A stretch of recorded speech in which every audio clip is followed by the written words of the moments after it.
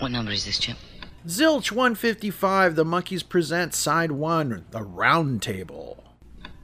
Okay, no, don't get excited, man. It's because I'm short, I know.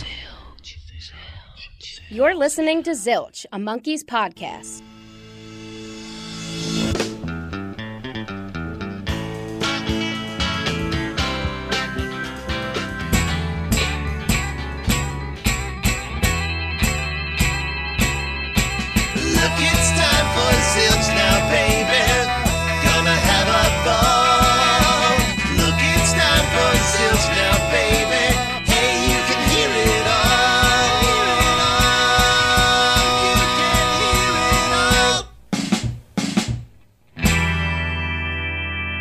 Welcome back to Zilch, your podcast full of monkeys. I'm your host, Ken Mills, and today we are diving into the Monkees Present, also known as the Monkees Present Mickey, David, Michael, or simply Present. I never knew what to call this album, but we'll get into that in a little bit. First, I want to thank you all for listening to last episode, Zilch 154, with Mickey Dolenz live in Japan with Ian and Glenn from 7A. Great response. Everyone seemed to like it. And seriously, pick up the new CD DVD set, Mickey Dolenz Live in Japan, or get the green splattered vinyl. It really looks cool. Check it out. We want to thank them for being on the last episode. We want to thank you for sharing the show, and we are picking a winner. We will announce that on the next episode. Before we get really cooking here, there's something really neat that I want to let you know about. We love Bobby Hart. Without Bobby Hart, there may be no Monkees as we know it, right? He's one half of the songwriting team of Boyce and Hart. And friend of the show, Jody Ritson, has added some unique, never-before-offered items in her online store for you Monkees collectors out there. For the first time ever, one of the most famous TV theme songs will now be available for every collector to own. And it's available at a few price points. There are 4 ways you can get something cool from Bobby Hart. Number 1. A reprint signed Monkees theme by Bobby Hart. These lyric sheet reproductions will be signed and numbered with only 100 being printed. You can get one of those for $65. But, number 2, you can get a reprint of the hand signed Monkees theme by Bobby Hart and a signed photo as well. These lyric sheet reproductions will be signed and numbered with only 100 being printed and will come with a photo of Boyce and Hart signed by Bobby Hart. Great for displaying together. $100. There's the Big Megillah, number 3. There is the original handwritten lyrics to the Monkees theme song, handwritten by Bobby Hart. It'll also come with an 8x10 of Boyce and Hart, which will be signed by Bobby Hart as well. The lyric sheet will come with a signed certificate of authenticity. Shipping will come with insurance. Each hand-signed lyric will be written out when ordered. The cost is $500, but this is for serious collectors only. Better get this while you can. This is something that has never really been offered before to Monkees fans, and it's really neat. And you can also get signed copies of Bobby Hart's autobiography, Psychedelic Bubblegum, and he will sign that. You get a copy of the book for $50, and you can get all of that. Go to www.monkeesmeetandgreets.com/apps/web store. So check that out. We love Bobby Hart. We appreciate him for his work with the Monkees and everything else that he's done. Fantastic songwriter, and he treated us really good here at Zilch. So if you are interested in getting some handwritten lyrics from Bobby, now's the time. From the man who wrote the songs that outsold the Beatles and the Rolling Stones in 1967 and 1968 comes the story of the first decades of his life in Hollywood and New York. The new book, Psychedelic Bubblegum, Boyce and Hart, the Monkees, and Turning Mayhem into Miracles. Immerse yourself in Grammy, Golden Globe, and Academy Award-nominated songwriter Bobby Hart's world. As half of the duo of Boyce and Hart, he and his partner, Tommy Boyce, wrote the songs that launched the Monkees to stardom and eventually reaching over 100 million in sales. Psychedelic Bubblegum is a roller coaster ride through the 60s and 70s during America's whirlwind era of free speech, mysticism, psychedelic pop culture, and of course, rock and roll. If you're into the 60s and 70s pop, Psychedelic Bubblegum is a must-read book. Written by Bobby Hart with Glenn Valentine and a foreword by Mickey Dolenz. Find Bobby Hart at Facebook, Go to the Psychedelic Bubblegum Facebook page and go to bobbyhart.com for full details. And now back with the rest of the show. Today we're looking at 1969's The Monkees Present. I never knew what to call this thing. And to be honest with you, I didn't really know about this album even existing for the longest time. You could go to any yard sale, you could pick up the first 4 or 5 Monkees albums pretty easily. But this one, along with Instant Replay and Changes, it seemed like nobody knew anything about them.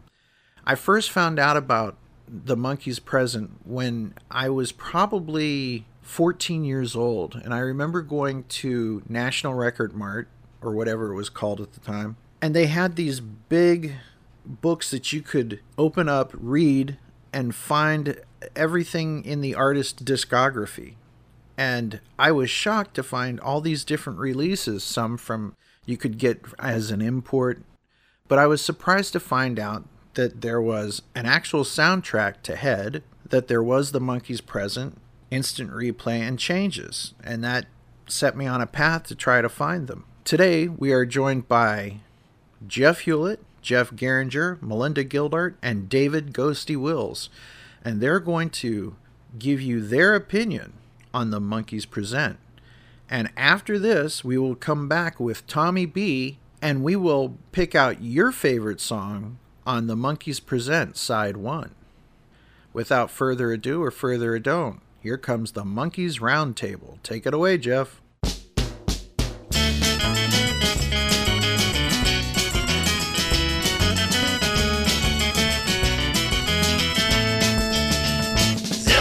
Greetings, Zilch Nation, and welcome to part 1 of our track-by-track roundtable coverage of The Monkees Present. I am Jeff Hewlett, and tonight we will be covering the A-side of the original LP containing the first 6 tracks, and here to help me is the crew that all of you should be familiar with from our prior album roundtables, starting first with the wonderful Melinda Gildart. How are you? I am fantastic, everyone. I'm back. It's wonderful to have you. I'm so excited that you're here to talk about Present with us. Let's see. Next up, we've got the dulcet tones of Mr. Jeff Geringer. Good evening, everybody. Hey. Hey, welcome back. Welcome back. Always great to have you here.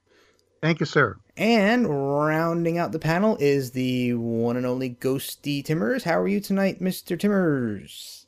Am I calling 97? Sorry, you're 96. You are. Oh, yeah, you get to talk about the Monkees Present tonight. All right, so everybody's here and we're ready to go, and we're going to be talking about the Monkees Present, the first 6 tracks anyway. So the album itself was released on October the 1st of 1969, and let's see here. So the Monkees, at this point, I guess you could say the Monkees were kind of past their peak popularity. The studio wasn't really paying too much attention to the band. The guys had a heck of a lot more control over the creation of this record. So this is, of course, the second album released after Peter left the band and the last to feature Michael Nesmith until the Just Us album came out in, I think it was like 1996. So all but 2 of the songs for this album were recorded in 68 or 69, and it reached about, I think, a 100 on the Billboard Weekly. It was about where it peaked as an album. And shortly after the album's release, Nesmith said he was leaving the band and forming his own group called the First National Band. Let's see. So a couple little background tidbits about this album. Of course, it featured 2 singles. Listen to the band, backed with Someday Man, which did not appear on the record, which I think is a really fantastic song. It's a shame it didn't make it on the record. Yeah. I agree. Here. And let's see, the second single was Good Clean Fun, backed with Mommy and Daddy, which released in September of 69 and reached 63 in the US. And I see both singles seem to do a lot better in Australia, but didn't really chart too much here in the States. Of course, it's well known this album was originally supposed to be a double album, but wound up getting pared down to a single album. With Torque being gone from the band and record sales kind of dropping off, they pared it down to a single disc. So you know what? I guess like we always do, before we kick off our discussion of the songs themselves, let's go around the table and talk about our initial impressions of the album as a whole. Why don't we kick it off with Melinda? Well, Well, that tells it all right there, doesn't it? All right, next time on the Zilch Roundtable. well, of the original 9 Monkees albums, this is by far my least favorite. So I'm going to try to keep it as positive as I possibly can. I'm going to try to look for that silver lining in every cloud. I'm going to look for the good part in all of these tracks. But overall, it's just not a good album. It's not a good album. Ghosty, do you have a contrary opinion of this record? Oh, it's not contrary. It's complimentary. This album, Instant Replay was, the story of that album is Peter's gone, and we're cobbling this thing together. And for some reason, I think we all agreed that it kind of worked. Mm-hmm. In this case, Peter's still gone. Davey evidently went on vacation because his contributions are minimal to this. And it's basically Mike and Mickey working on songs all around the same time, but nothing here gels for whatever reason. And there are songs on here that when they're on compilations, like when Little Girl is on Hit Factory and it's sandwiched between 2 stronger songs, then I don't mind it. I hear it and I go, oh yeah, that's a great track. But for some reason, everything about this album doesn't work. Interesting insights. I kind of had the same types of feelings. Jeff Geringer, what did you think of this album as a whole? Well, I was surprised how poorly it did on the charts if it reached 100. And you guys know the chart goes to only 100. So it's because at that time, in 69, there was a lot of push for the guys still. That's when they were doing all their commercials, the Kool-Aid and what was the Nerf balls? Nerf, yeah. Yeah. I think Kool-Aid supported the tour for this, didn't they? I'm pretty sure. Yeah, the one with Sam and the Good Timers. Oh. Yeah. One thing about the song is they obviously were very strict. There's 12 tracks on this album, 4 sung by Davey, 4 by Mike, and 4 by Mickey. And what I also find interesting is that in previous albums, you could have Mickey try the vocal, and if it didn't work, Mike could try the vocal. Mm-hmm. Well, on this album, man, you can't drop Davey into Oklahoma Backroom Dancer. No. I mean, they are so identified. Mickey songs are Mickey's, Mike's are Mike's, and so forth. It's an interesting album, but for those of you that like to email us about how stupid we are for putting the Monkees down, get your emails ready. Fire them up. Yeah. Well, I guess I'm kind of sort of in line with you guys. This album is really a mixed bag for me. There's a couple tracks that I do like, but on the whole, it doesn't rank amongst my favorites, and I have to agree with what Ghosty said. It just doesn't feel like it works. It doesn't gel. It doesn't feel cohesive to me. And I'll confess that listening to this album in preparation to do this podcast with you guys was the first time I'd actually listened to it all the way through since the Handmade box set came out in 2013. So it had been a while since I did an A to B play of this album and not just handpicked a few tracks in a playlist or something. So there's a couple of interesting things about this album. I like the fact that the Monkees themselves wrote over half the tracks on this album, or at least co-wrote some of them. So that's a nice positive thing about this. And although they did wind up recording most of them solo with studio backup, but unlike a lot of the previous albums, I can't really cite more than one song on this album as being truly standout or noteworthy for me. There's a couple other ones that I can give some thumbs up to, but there's only one I think really stands out as a great song. So I guess we'll get more into that stuff as we start talking through the tracks themselves. So you guys ready to dive into side A with track number 1? Sure. All right. So we start off on the A side of the record with Little Girl, written by Mickey Dolenz.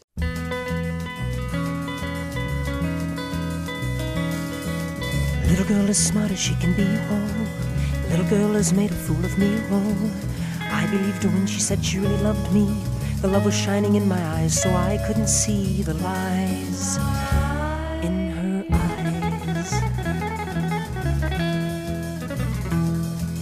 Little girl knows more than she pretends. She knew I wanted to be more than friends. Every time she hurt me, oh how sorry she was. Yesterday she went too far and now I'm through because I'm wise to all those lies. Friends said don't worry now, she's sweet and she's kind. Don't be afraid to tell her how you feel all the time. The little things that bothered me, I let them go by now. It's too late to cry. Little Girl, written by Mickey Dolenz. Lead vocals by Dolenz with some backing vocals by Mickey and Coco. And Mickey also plays an acoustic guitar on this as well as producing. We have a couple of other people who worked on this. Electric guitar by Louis Shelton, bass by Ray Pullman, drums by Earl Palmer. It's interesting, Mickey didn't play drums on this one. Recorded at RCA Victor Studios, Hollywood, August 14th, 1969. In my opinion, I think Mickey's vocals on this track are great. It's one of the songs I do like on the record, although I agree with Ghosty. In context, it doesn't work as well as it does on compilation records, but I love the guitar work in this. The drums are pretty good. It's a nice smooth track, some great background vocals from Coco. Let's see. Ghosty, what do you think about Little Girl? Strange song to open an album. Mm-hmm. I agree. You know, Yes. I mean, listen to the band would be the obvious one, but then that would kind of be a lie because everything's mixed up here and it's really no band per se. But listen to someone's band. yeah, I mean, I like this song. I think it's a pleasant song. It seems to me that ever since Mickey did Going Down, he seems to be in this rush during this period to throw as many words and sing as incredibly fast as he possibly can. And you hear that a lot on this record, and especially this little girl, you know, I'm not quite sure what that's all about, but I think we, in our instant replay discussion, I'll say we, but it was really me. I think I called Mickey a weirdo, and this is like one of the least weirdo songs on this record. So it's mediocre and it's a bright spot. So that should tell you how I'm going to rate the other songs. So Very telling. Very telling. Mr. Geringer, your thoughts on Little Girl? Well, I also agree it's an odd choice to kick off an album. I have to say, hats off to Louis Shelton. Boy, what a great guitar work he did on this song. Just tremendous. Incredible. Just did a great job. And it's, you know, the odd thing about this album is so many of the songs are really not stereotypical Monkey songs. Right. You know, if you took Mickey's vocal off of Little Girl and dropped in, Neil Diamond, who was popular at the time, it doesn't sound like a Monkey song. It doesn't sound like a Mickey Dolenz song. It's just kind of unique and out there. And of the songs on the album, this is one of my more favorite. Notice I didn't say I liked it. Notice I didn't say I love it. I said, I like the point about taking the vocalists out of these songs and putting someone else in, because I was thinking that myself as I listened to this to prep for the podcast, that this really doesn't feel Monkeys to me. I think I have a note in a couple of the other tracks saying something very, very similar. Melinda, what is your impression of Little Girl? Well, Jeff Geringer, you took my bright spot. Oh, I'm so sorry. I know you're a Sideman fan, so. Oh yeah. That was my bright spot. You know, the fantastic guitar work by Louis Shelton. I don't know. I blame the fact that I don't like this song on Shorty Blackwell. Okay. So. Fair enough. Great analogy. For me, this kind of metamorphosis that Mickey started with Shorty Blackwell with this kind of children's storyteller type voice, you know, it continues throughout this album, and it just does not sit well with me. And in addition to that, I just feel like it's such a missed opportunity. I mean, this is one of the greatest voices in pop music ever. Yep. You know, he has the vocal chops to sing As We Go Along, Sometime in the Morning, and, you know, even to build out the voice, you know, for a generation or for Pete's sake, and we get Little Girl. It's like, why? It's so mediocre. Because no one was telling them no. That's true. Never tell a monkey yes. Sorry, I'm getting ahead of it. Oh, yeah, we'll get there. Don't wish time away. I mean, this album is certainly echoing that there was no one in charge. Everyone had their own. When they were going to have a double album with each side, each monkey, that's kind of what this sounds like. But that project was thrown away, and now we have this. Yeah, I think haven't many other popular, famous bands done things that were similar to that? I know Pink Floyd did an album where each band member got Is Ken Mills going ape right now because Kiss did this? Yeah. Right. So the Monkees Present is their version of Ummagumma. Yes, I was That's going right. there. Yeah, it could very well be. Well, let's see. Let's move on to the next track written by a different monkey. Good Clean Fun.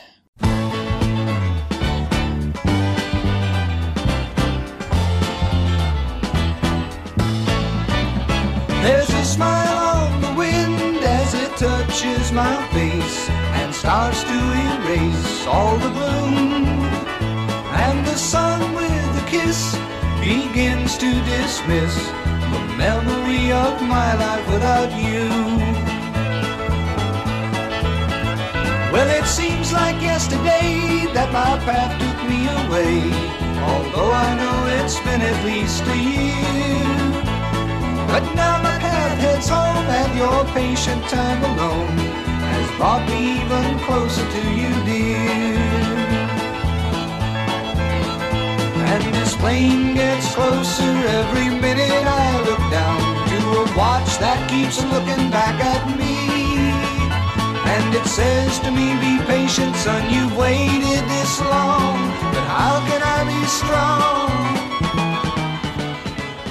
Good Clean Fun, written by Mr. Michael Nesmith with lead vocal by Michael Nesmith, produced by Michael Nesmith, and we have a plethora of other folks playing on this one. Guitar by Wayne Moss, steel guitar by Lloyd Green, the awesome banjo by Bobby Thompson, bass by Norman Putnam, drums Jerry Carrigan, percussion by the famous Unknown, piano by David Briggs, violin by Buddy Spicker, I think. Spiker, not sure about that one. It's a tough one.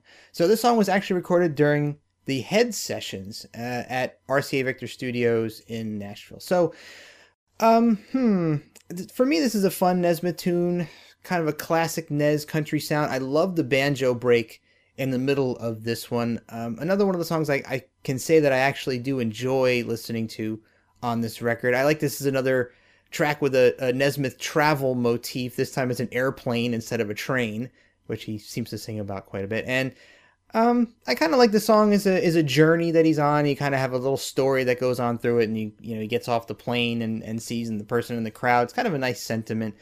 Let's see, Jeff Garinger, your thoughts on Good Clean Fun? Well, I have to say I love just about anything that came out of that Nashville studio with Michael. I had a chance to go there on vacation once, and you actually can tour that specific studio. And if you've ever been in one of those legendary studios, like Capitol Tower in Hollywood or any place like that, where you so much history. And I mean, if these places could talk, it's just amazing. And I just love the sound that Mike got out of it. My only displeasure in the song is that it's one of those that Good Clean Fun is nowhere in the lyrics. Oh, yeah, good point. So if you wanted to buy the new Monkey single, couldn't hum it, you're kind of stuck with it. But yeah, that's a good point. Another thing too about this song, the single came out first, which was Listen to the Band. Listen to the Band structurally was totally different than any Monkees record that really was released. And it did okay. I know it in Los Angeles here, it did okay on the charts, 30s or 40s. But it kind of opened the door for the next release, which is Good Clean Fun. So Good Clean Fun to me is much more hardcore country than Listen to the Band. But we had our appetites whetted with Listen to the Band. So when this came out, it wasn't so jarring. Oh, that's interesting thought. Melinda, what do you think of Good Clean Fun? I look at it the opposite, Jeff. But Good Clean Fun, it's not my favorite Nez tune by a long shot, and it's because it's just entirely too hee-haw. It really is, and I understand it was recorded in Nashville, but, I like the Nez tunes that kind of straddle the hee-haw fence. I love Papa Jean's Blues. I even, really get into, Sweet Young Thing because it's like a totally boot-stomping track, but Good Clean Fun is just kind of boring to me. It's just too hee-haw. I much rather prefer listen to the band. So can I guess that you won't be attending the First National Band concerts in January? Unfortunately, well, I just may. I just may open up my mind a little bit, but for right now, not likely. But, I thought you were going to ask Melinda if she was going to be attending a hee-haw convention or something. They have those? They should. I wouldn't doubt it. I know it was recorded during the Nashville sessions, but I think they were still finishing up Head at the time. So I'm thinking this was a missed opportunity for like Circle Sky Part 2 or something. We could have had just another all-out rocker like that. And I think that's missing from this album. Yeah, missed opportunity. I think I agree. Missed opportunity. Ghosty, your thoughts on Good Clean Fun? I like it. I think it's I don't know if it's single material, but I like the song. It's catchy. The problem here with Monkees Present, and I feel this way mainly about Mickey and Michael's songs. It's like they stuck with the original intention for this record that everybody was going to get a side. I think that was the thought, right?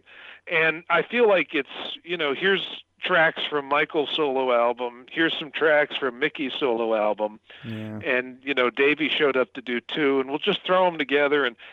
And the idea that Mickey is nowhere on any of these Nesmith tunes, as far as I know. And I just miss that. Even, the Birds and Bees and the Monkees wasn't that long ago. And you had Mickey singing Yankees Municipal Court. I mean, there was always some kind of overlap between Mike and Mickey, either Mickey singing harmony or Mickey singing lead on a mic cut. And it would have been nice if we got more than one monkey on a track. Yeah. I agree. Maybe that's one of the reasons why this album doesn't feel like a cohesive Monkees album. It doesn't have the same kind of feel as prior albums did. And I like the point that you brought up that Good Clean Fun doesn't seem like single material. It made me start to think, aside from Listen to the Band, what other song on this album could have been the second single? I can't really pick one. Nothing feels strong enough. No, there's really nothing. No. Yeah. Okay. Well, Jeff Garringer, you agree? Somebody have any ideas? I was going to say Looking for the Good Times, but that was recorded in 66. And if it wasn't good in 66, why would it be good in 69? True.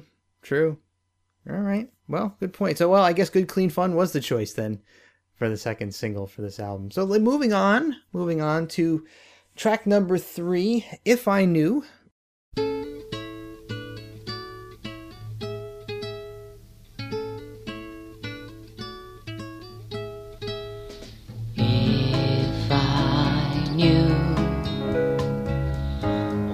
Bothering you, I would run to your side. I don't know why.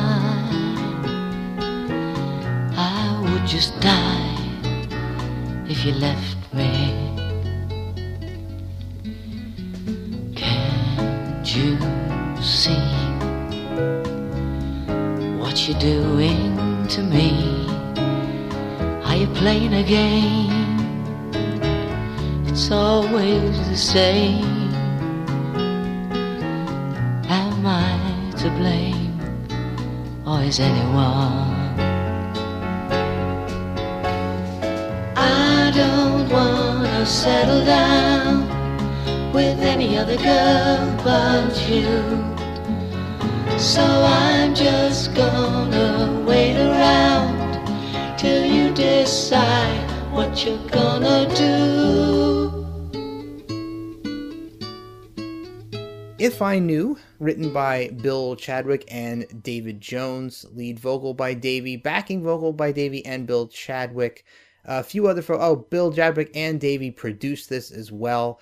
Acoustic guitars by David Cohen, bass by Max Bennett, drums by Hal Blaine, and piano Michael Rubini. Recorded at RCA Victor Studios June 27th and Sunset Sound Recorders Hollywood July 1st, 1969. So this, of course, is the requisite Davy Jones slowy. For me, not great, but not terrible. Kind of a saccharine tune. I do like the piano, the meandering piano in the background. but not a heck of a lot else stands out about this track for me. Melinda, your thoughts on If I Knew? Well, it's a beautiful song, and definitely the loveliest vocals from Davy on this album. It's the least dated sounding of the two ballads on the album for me. But it's still kind of loungy. I still prefer Hard to Believe. Ooh, Hard to Believe. If you're going to go in that direction for a Davy ballad. Oh, yeah. It's definitely a different sound from the full 120-piece, orchestral productions from Birds, Bees, and the Monkees. Yeah. Hashtag I still hate We Were Made for Each Other. Man, you're still jabbing me on that one. But it's a nice laid-back track, and it's my favorite Davy song on the album. Oh, well, there's a bright spot for you. Ghosty, what are your thoughts on If I Knew? Do you agree with Melinda? Well, of the Davy cuts on this record, it's the best one. But that's not really saying much. No. To be honest. It's nice. That's it. There's really nothing else I can say about it. Oh my God, we're petering out on track 3. Oh. It's nice. Oh, sorry, Zilch Nation. We're trying, Jeff. We're trying. Sorry, Zilch. Don't apologize to me. Apologize to the Zilch Nation who are out there listening to us blather on. Mr. Geringer, hopefully you have something to say about If I do. Knew. All right. Kind of like the song, actually. I love David Cohen. I'm not familiar with his work, but I thought he did a nice kind of... See, I look at this song as like it's something that would be played at a bar at like 2 in the morning, because it really is kind of about a love affair that's gone away, and is she coming back? Is she not coming back? And I thought Davey did a great job vocal. He co-wrote the song, so I think it's one of the better songs in the album. So there. All right. So in your face, Ghosty and Melinda, and me. Hey, I liked it too. I said it was nice. Oh, man. Well, let's see how we do with the fourth track, Bye Bye, Baby, Bye Bye.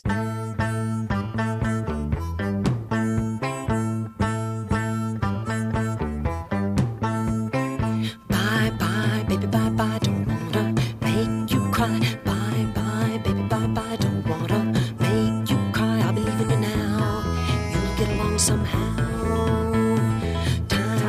Time is gone when you and I were strong. Time is gone when you and I were strong. Isn't easy to leave, isn't easy to leave. You spend your life thinking about living. You spend your whole life. Bye bye, baby, bye bye. Don't wanna make you cry.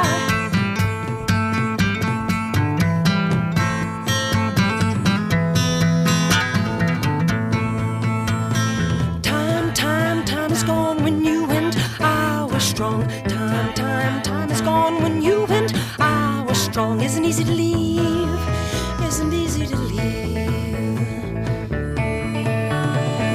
You spend your time sitting there thinking about sitting there thinking.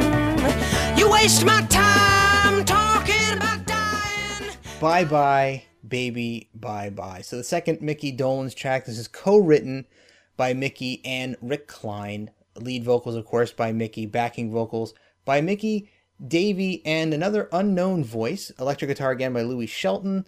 Banjo in there, James Burton. Bass, Joel Osborne. Drums again by Hal Blaine.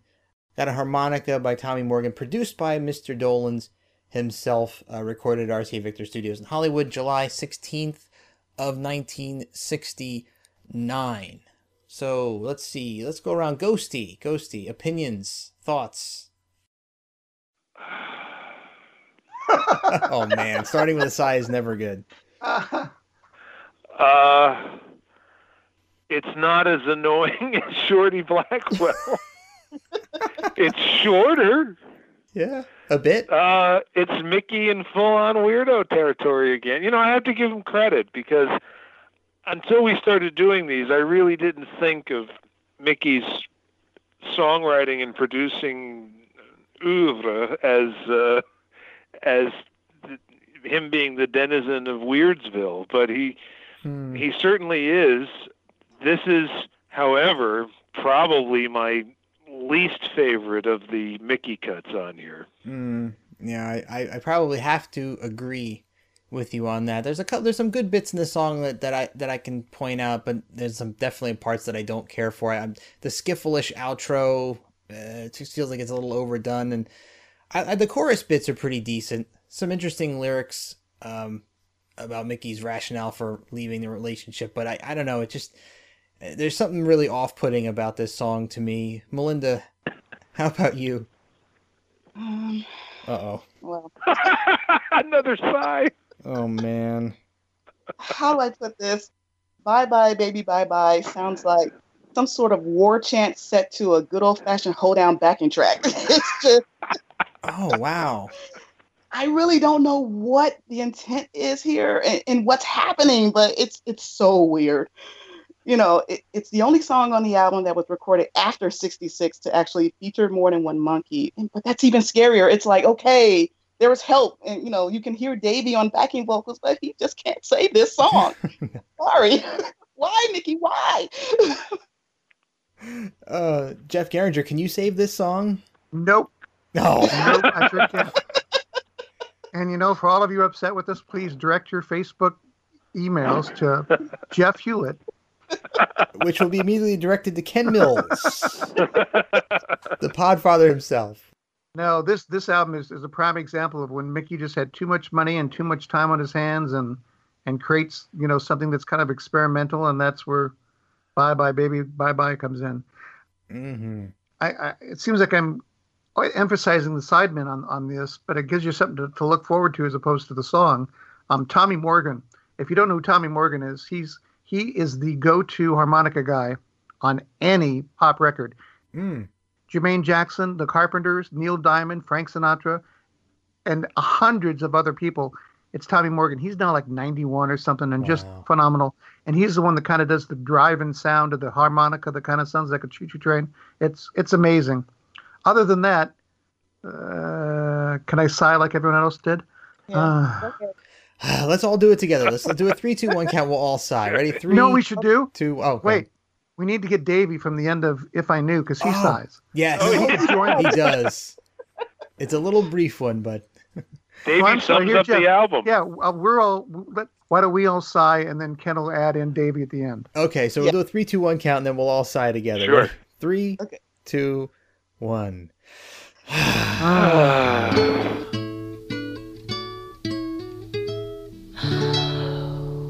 Okay.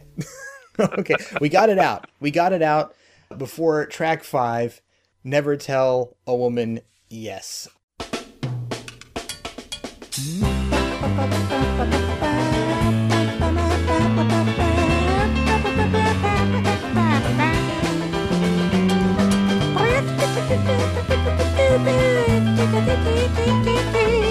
Oh my, my, my. In a dusty caravan was a girl of a golden tan. She asked me if I was headed to the east. I politely stepped aside and said I did not need a ride, that I'd rather take my chances with the heat.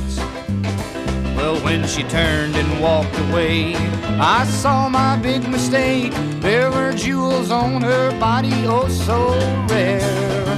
Had it been another day, I just might have rode away with that woman riding off to God knows where. So the years they came and went and found me living in a tent far above a little marble stream.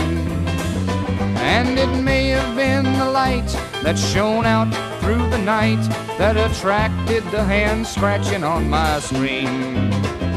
When I cautiously looked out through the night, there was no doubt that the owner of the hand was that girl. So I bid Never Tell a Woman Yes. Oh, God. Wow, it's starting already. Oh, it's starting already. Okay, so written by Nez himself, lead vocal by Nez, acoustic guitar by Michael Nesmith, produced by Michael Nesmith, banjo, Al Casey, bass, Joe Osborne, drums again by Hal Blaine, recorded in Hollywood, June 2nd, 1969.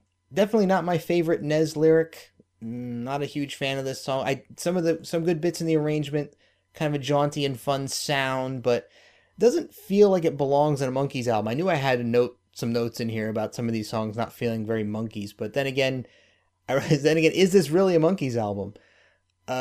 Nez wondering what he would have, if he would have robbed this poor girl if he was the one that had gone on the caravan with her. That was very bizarre to me. I don't know. This is a tough one for me. Ghosty, where do you fall on Never Tell a Woman Yes? Would you? Well, like falling on a sword. Well, yeah, like I said, this feels like selected cuts from a Nesmith solo album. And I will say that he's kind of building upon what he did with Magnolia Sims on this cut. Kind of, yeah. This Rudy-tooty, old-timey music. And, you know, it was in the air because the Dr. West Medicine Show and Junk Band song, The Eggplant That Ate Chicago, was like a bubbling under hit. And the Byrds have a song, Citizen Kane, on their Bird Maniacs album, which is, you know, oh, it's Citizen Kane.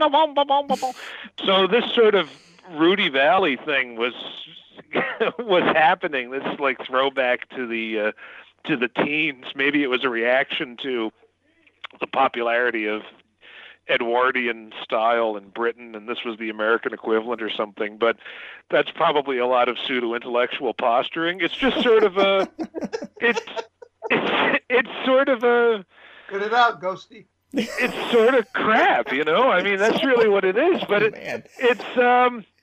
Nesmith, so it's always interesting crap. Okay. Well, thank you for that. That was brilliant. I really thought you were going in a positive direction there until the crash and burn at the end. But Jeff Garinger, can you take us back off? No, I'm gonna take you out of your misery. Oh God, take me out back and shoot me now. Here's the problem with this song: there is no viable melody. No. I dare any one of you to hum me the melody of this song. Wow, it's impossible. It's just there's no melody, there's no hook. Goes to you got to have a hook to make it. What's the hook of this song? I can say that for a lot of songs on this record. I mean, holy cow. It's just amazing. My guess, and I've read this somewhere, so I can't take credit for it, is that at this point in '69, Mike's writing songs and he's coming up with some beautiful lyrics and Joanne and things like this. He ain't going to let the Monkees have it because he wants the First National Band to have his better material. Yeah. So I think that's why he threw Never Tell a Woman Yes in the Monkees pile, knowing that he's going to do, Silver Moon for the First National Band. Yeah. That's just a guess. Point. Just a guess. No, you could be onto something there, Melinda. You think Jeff's calling this one? I believe so. I mean, it's obvious. You know, Mike had one foot out the door, and 3 toes of the other foot, along with it. It's, oh my God, this is the worst song that he ever wrote. It's the worst song he ever produced. It's the worst song he ever played on. It's the worst song that he ever sang. It's just horrible. It's terrible. It's 3 minutes and 43 seconds long, but it never seems to end. It's so horrible. I just want every single character in this song to grab hands and jump off the bridge together like in Head. Just jump, and never come back. Can't say anything else. All right. So this is the point. I'm gonna pull the car over for a second, and I'm gonna ask the Zilch Nation out there, after you're listening to this, when Ken puts this episode out, I want you to flood us with positive comments and tell us how wrong we are about all these songs. So I feel bad. I don't want to be as negative as I've been, but I mean, I have a hard time not being. I think we probably might be in the minority.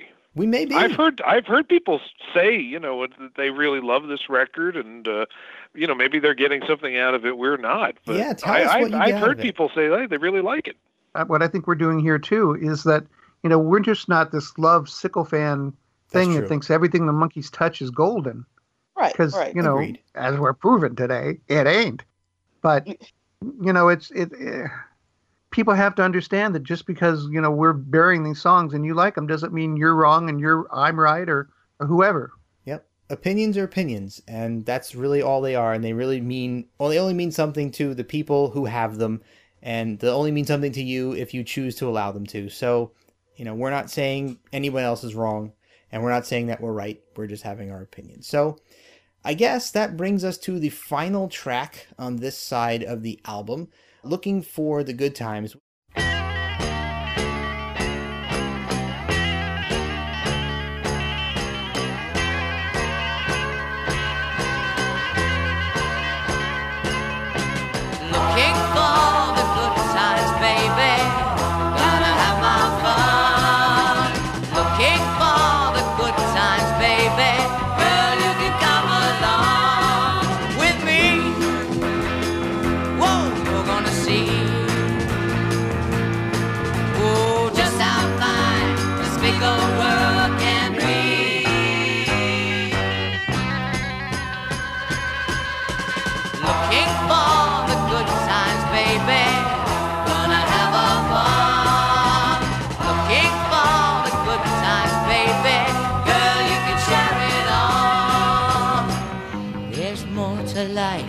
You've been living, girl. You can share it all. There's things to do that you ain't thought of yet. You can share it all.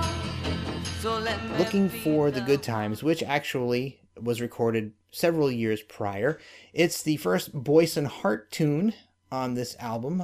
Lead vocal by Davy Jones, harmony by Mickey Dolenz, backing vocals by Tommy Boyce, Bobby Hart, and Ron Hicklin, and few other people on this one. We got guitars by Wayne Irwin, Jerry McGee, and Louis Shelton.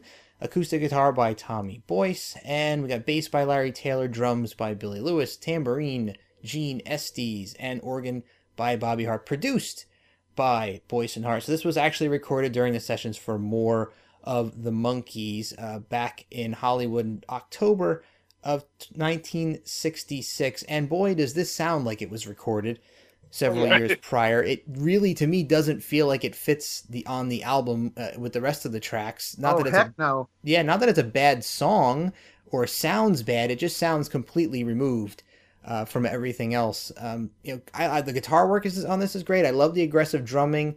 A simple lyric. It kind of somewhat fits some of Davy's MO that we've heard prior, but still, it's kind of a middle of the road track.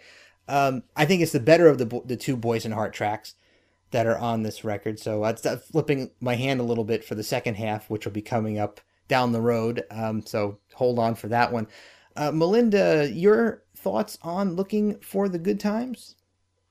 It's a poor man's 99 pounds. Nice.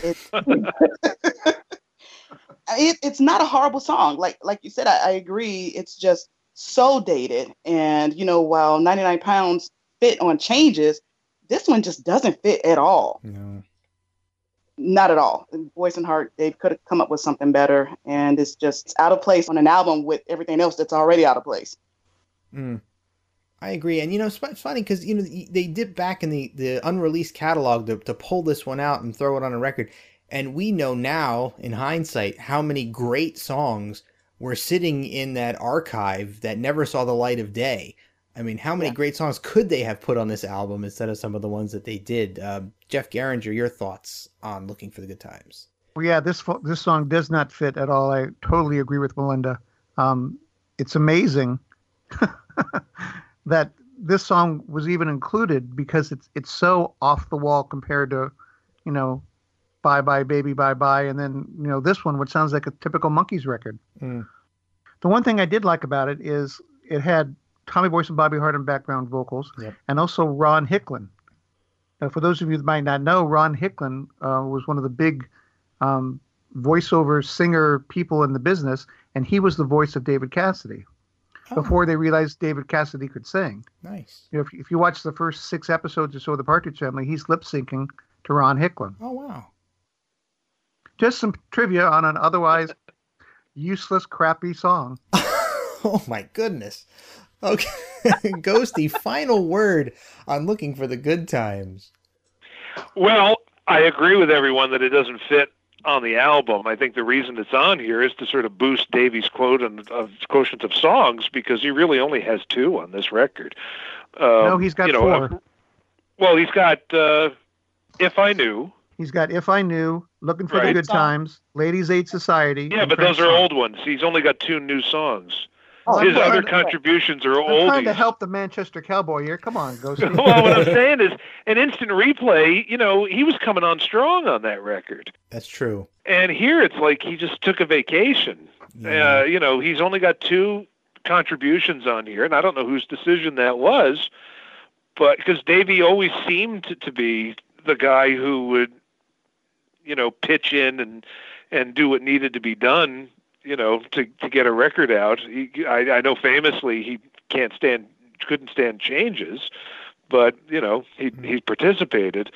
But even though this doesn't fit the album, and it's sort of, I don't know, a poor man's 99 Pounds or a poor man's Valerie, it's actually it's one of 2 bright spots on side 1. I think Good Clean Fun is probably the best song on side 1, with this being second best. But again, it's kind of sad when a reject from several years ago is outclassing the new material that's been recorded for the record.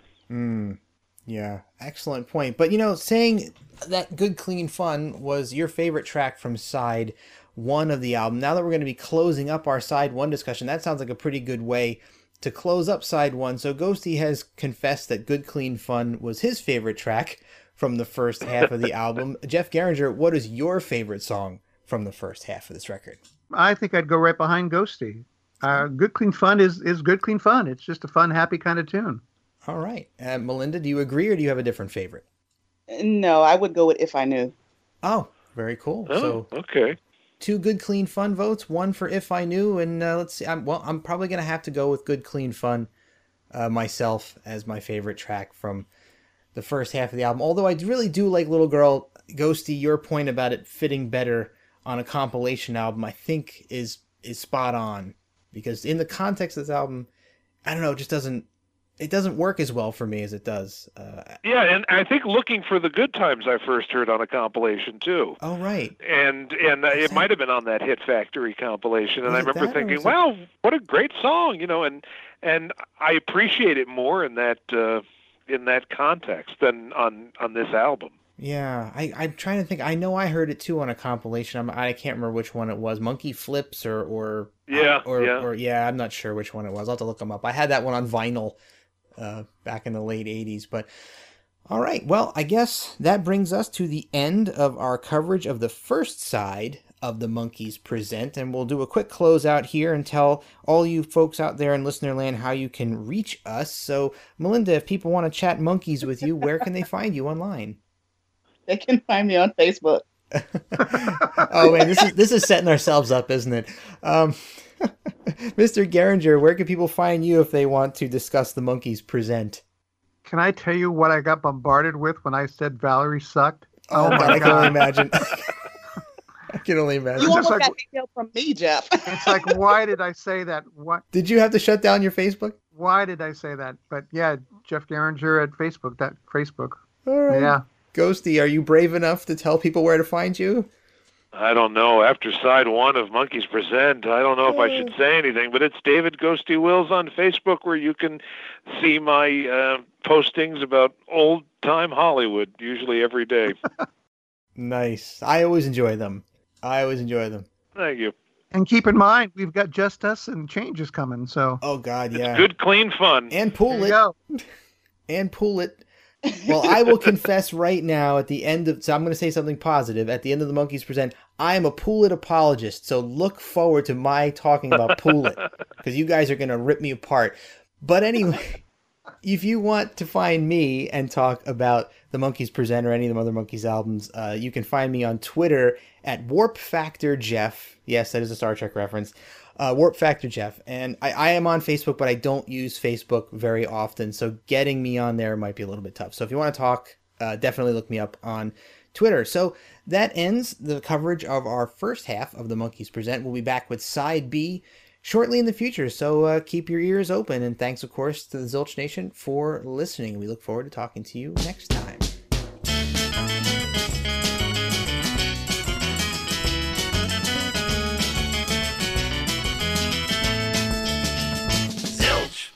Hubble Benson production.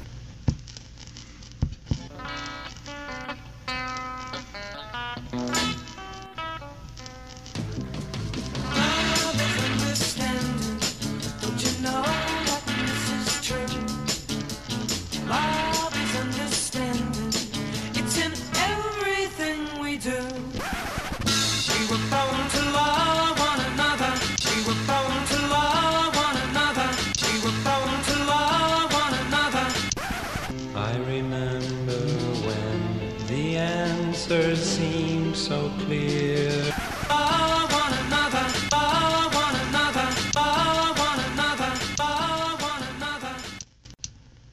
And that was side one of the Monkees Present right here on Zilch. Thank you to Jeff, Ghosty, and the lovely Melinda. They're all lovely, but thank you all for side one. Up next, we're going to have another opinion from Zilcher Tommy B, and he hangs out over at the Zilch A Monkees Podcast Facebook page. I asked Tommy to give us his thoughts on side one of the Monkees Presents. So Tommy, without further ado or further ado, take it away.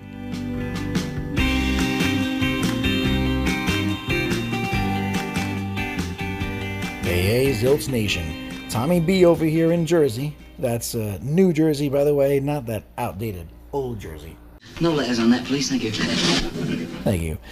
So, I've been a fan since the 80s, a second-generation fan when the show was on MTV and then Nickelodeon. I've been hooked ever since.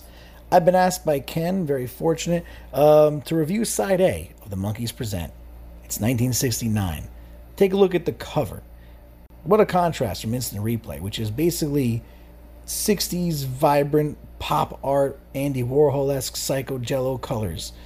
And then we get this, which comes out on Cold Gems as a black and white, just straightforward drawing of their faces. It's pretty bland. Huge shift from what we had before. Does match the concept and theme and genre of this album.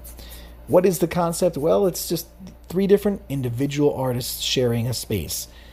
The title is The Monkees Present Mickey, David, and Michael.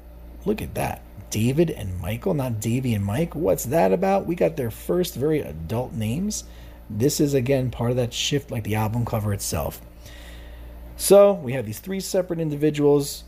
Here's where this album ranks for me. Where does it rank in the group's oeuvre, if you will? Well, my preferred genre is rock and pop, and this really isn't quite that. So for me, I don't know. I'd say it only beats out Justice, maybe Changes, and everything else is better for me as far as the other albums. But keep in mind, that doesn't mean it's not a good album. It's just that the other albums truly are so freaking good that even an album with some very enjoyable tunes as this still sits toward the bottom rung. That's just how great their body of work is. It opens with Mickey's Little Girl. And ladies and gentlemen, this is the only album to open with a slow down tempo song. The only Monkees album. So right away, we are being told that this is a different kind of Monkees. We got Louis Shelton on guitar, but this is not the rockin' flamenco licks he did for Valerie, but these are like jazzy licks and tones. So this is, to me, an adult contemporary album. The names are adult, the cover art is adult, everything's a little bit more sophisticated and mature, and so is the opening track. Fun fact, this is the first of 4 Dolenz Pen songs on this album, making the Monkees Present the first and almost only album to have more Dolenz Pen songs and writing credits than it does any other Monkee. And that didn't happen again until Justice. I rank this as number 6 of the first 6 songs on the album, of the first half, because the competition is just that good. Alright, the second song up is Good Clean Fun. To me, this is the second best song on side A. Oh, Nez, you country rock pioneer, you got some amazing songs, and this is another great one. To me, though, it really is just country and not country rock. There's barely any drums, and there's a whole lot of fiddle and steel guitar. What is interesting is this has a recurring Nez theme here. The I've been away and I've been not appreciating you as much as I should have, but your patience has brought me closer to you, dear. I mean, we got this in Propinquity, I've Just Begun to Care. We see this in 9 Times Blue a little bit, and in Papa Jean's Blues when he sings Nights of Waiting Have Finally Won Me. Guys, are we, the fans, The girl that he keeps singing to in these songs as he's now finally come back to us in the Monkees home and fandom as he's touring again and singing these songs for us after shying away for so many years. It's food for thought. Love the personification, the imagery in the line, a watch that keeps looking back to me and it says to me, be patient, son. That's just good writing. The final lines of the song, and the gap that once was time is forever closed behind. I told you I'd come back, and here I am. Classic Nez. And now that he's doing it in tour and concerts again after decades away, hearing him say that, the fans eat it up. We love it. There's some notoriety in the fandom around the ending of this song of I told you I'd come back, where there's this rumor that he supposedly confirmed in an article that nobody can find in a fanzine, I believe, from the early 80s that I don't know how many people who's even heard of, called Monkey Tales, that Nez corroborates that this is a menacing line about a stalker who's going to hurt this girl. But I don't know. Unless I can see it and really interpret it for myself, I'm not buying it because nothing, literally nothing in the lyrics suggests that at all. In fact, everything is suggesting that this is a happy couple who feel mutually the same about each other. And the girl is waiting for him in the crowd at the airport as Nez lands in the plane.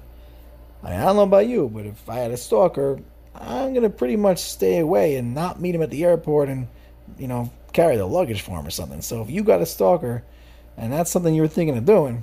Don't do that. Don't do that. Thanks, Mick. Don't do that.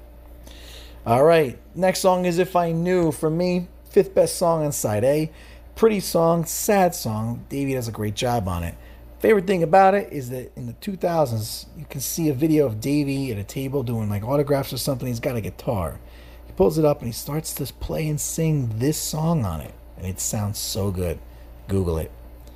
After that, we got Bye Bye, Baby Bye Bye. This is the number 1 song on side A for me. Mickey nails it. This song rocks. It's got attitude, and this album needs some of that. Otherwise, being filled with mostly country and ballads. Mickey's vocal attacks the lyrics, just as he is verbally attacking the person they're about. No more is this the Mickey of Little Girl who is sad and wounded. Here he's fed up and he's tough. Very similar to Midnight Train's attitude. It's like a sister song. This song also has Davey doing awesome backing vocals, and it therefore is the only song that was newly recorded for this album that features more than one monkey, which is tragic. Looking for the Good Times, it was recorded way earlier. So for all these reasons and the rocking guitar part, this is a standout track. And next up is Never Tell a Woman Yes. I'd say this is, for me, the 4th best song on side A. It's got a great story. There's a beautiful stranger that offers to take Nez with her on his caravan, but he turns her down, which is also very Nez, and he goes solo. Follows the beat of his different drummer. See what I did there? Anyway, follows the beat of a different drum, and he reunites with her years later. She finds him again. And what I like about this is she had these jewels that were taken from her by a different man, and now they're gone. But Nez has this line. Or would I have been the one to leave her lying in the sun and then ended up with only precious stones? I like that. The only is what makes this really significant. The stones are precious, but to him they're really not. Instead, the theme is this. You will be rewarded for marching the beat of your own drum and not chasing the tempting jewels that distract us from what really matters. He's better off after going his own way. In fact, this guy still ends up with, quote-unquote, the woman in my arms giving me her charms. And better than the guy who just has the jewels, which, as we know, that kind of life only leads to ennui. Finally, the last song, closing the side A, is Looking for the Good Times. 3rd best song for me on side A. It's great to have Boyce and Hart back, and probably many of the 1969 fans of the Monkees' traditional sound were all wondering and looking for the good times again on this very album, and weren't finding it very much until now. The song begins with guitar player doing hammer-ons, where the fingers literally hammer off and on into the strings, sustaining the note longer and longer, building it up like a volcano as more instrumentation is added, heightening to the moment of eruption. What is the eruption? Davey coming in with the lyrics with the chorus first. Boyce and Hart, by the way, do a lot of their songs where the chorus starts right away instead of later, and even the title of the song is sometimes right away. Like the first words of Last Train to Clarksville are Take the Last Train to Clarksville. Same idea with Valerie. Me Without You begins with the chorus. I Want to Be Free, Let's Dance On. Seems like they start with a title more often and then build a song later after it. So with its cutting and driving guitar and Mickey and Davey singing together with high energy, side 1 closing with Looking for the Good Times makes me ready to turn over the record and play side 2. Well, that wraps up another Laugh Riot. It sure does. So, thank you so much. I'm ready to turn this back over to you, Ken. It's been a pleasure. You guys have a great day.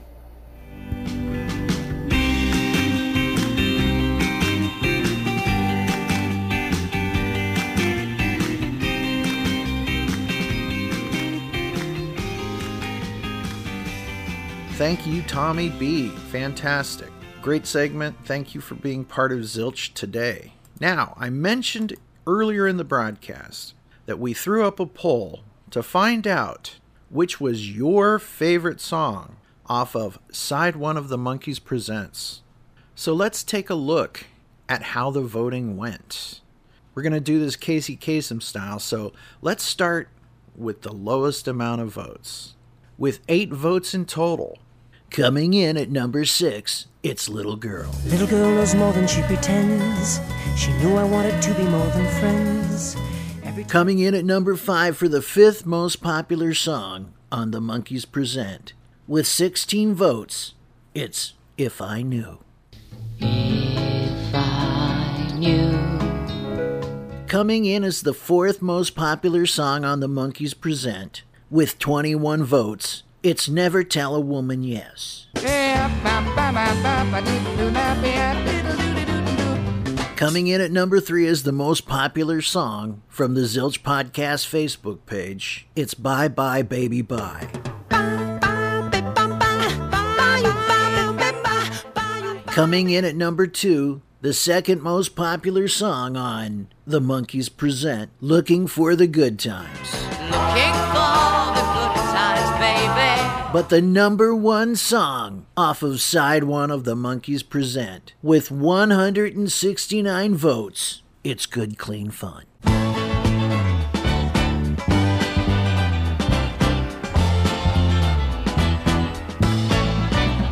There's a smile on the wind as it touches my face. So congratulations to Good Clean Fun. Amazing. That seems to be the winner for sure. Your most favorite song off The Monkees Presents. Amy Yost Pauling picked Good Clean Fun because it makes her think of being in the car, singing along with Jody Ritson and Sandy Callie. Laura Horn says this was harder than I thought it would be to pick a song off The Monkees Presents side 1. I picked Never Tell a Woman Yes. It's not necessarily my favorite song on that side, but I love the movie of the mind that plays when I listen to it. I enjoy a song that tells a good story. Tom Cisnarda says, Good Clean Fun, perfect bluegrass pop. Wendy Alnott says, Never Tell a Woman Yes, such a catchy song with a great story, and Nez has a beautiful voice. Joseph Fender says, Good Clean Fun offers a country side to the Monkees. Michael LeBlanc said, like Magnolia Sims from The Birds, the Bees, and the Monkees, I love the 1920s feel of Never Tell a Woman Yes. Mike's voice is perfect for both songs. And if I only have one vote, though, it goes to Good Clean Fun, which is also a great fun song and definitely the best song on side 1. Dean Pascarella picks Looking for the Good Times. I'm probably in the minority, but my favorite Davey songs happen to be on Present and Instant Replay. Plus, it's the Zilch theme song, and that's kind of often. We'd like to thank Michael Lynch for our own version of Looking for the Good Times. And it's cool that the Monkees later had an album called Good Times. Corrine Floyd picks If I Knew. Davey's voice shines through this sad, introspective song. Simple, but well done. Jason Merrick says, If I Knew, but it's really a difficult choice. They had so much great material, even after the series. Michael Lundy writes, Good Clean Fun.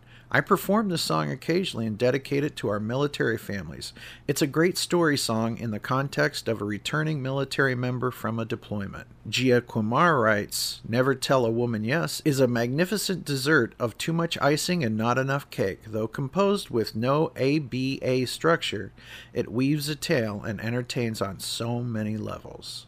Robert Carlson, Looking for the good times because Davey really rocks in this. Robert Tomlinson says, if I knew, one of the 2 Davey songs that show great maturity in this song selection. Apparently he had really liked this tune as he remembered it, as he played and sang part of this song at an autograph signing a couple of years before he passed. A truly beautiful song that I wish he would have sung live in concert.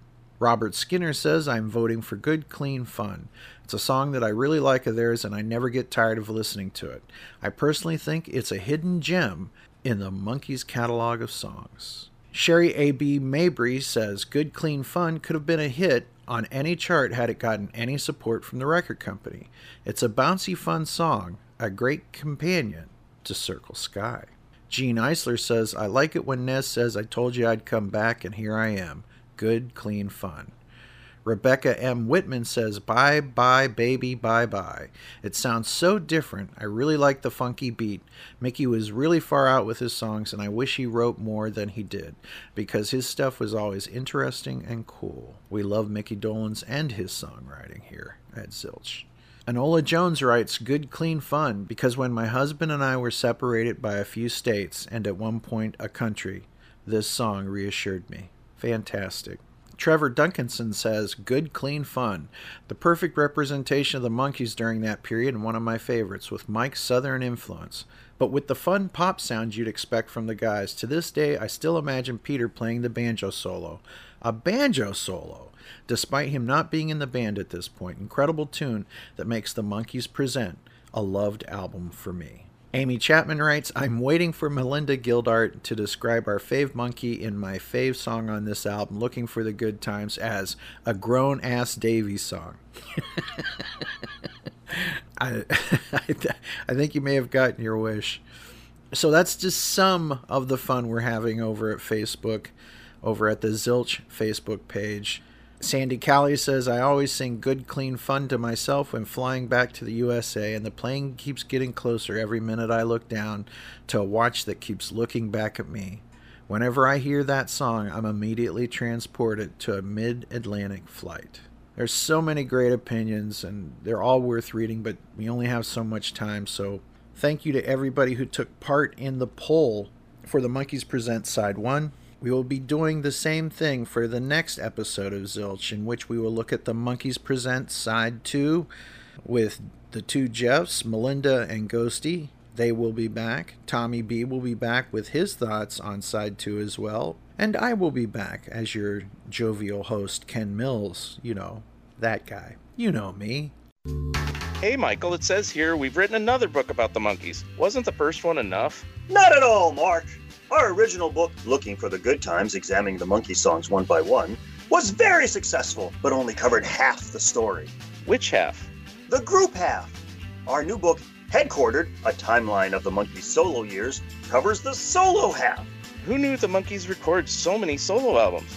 Not only that, but this book covers all of their solo projects, including stage shows, horse racing, running record labels, directing and starring in TV shows and movies, voice acting, and jail. Jail? Did the Monkees go to jail? You have to read the book to find out.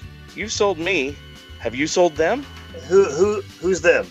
Those people out there listening to this. Well, listen to this.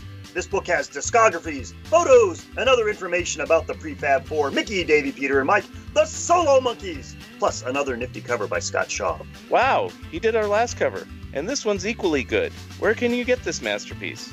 Announcer. Announcer? That's me.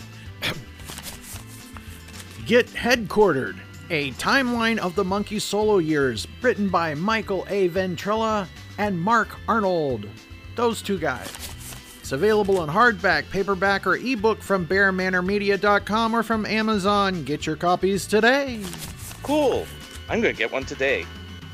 I want to thank you for listening to this episode of Zilch. Join us on the next one. Come back. Spend some time with us. So until next time, take some time to monkey around. We'll see you all on the next episode of Zilch, a Monkees podcast.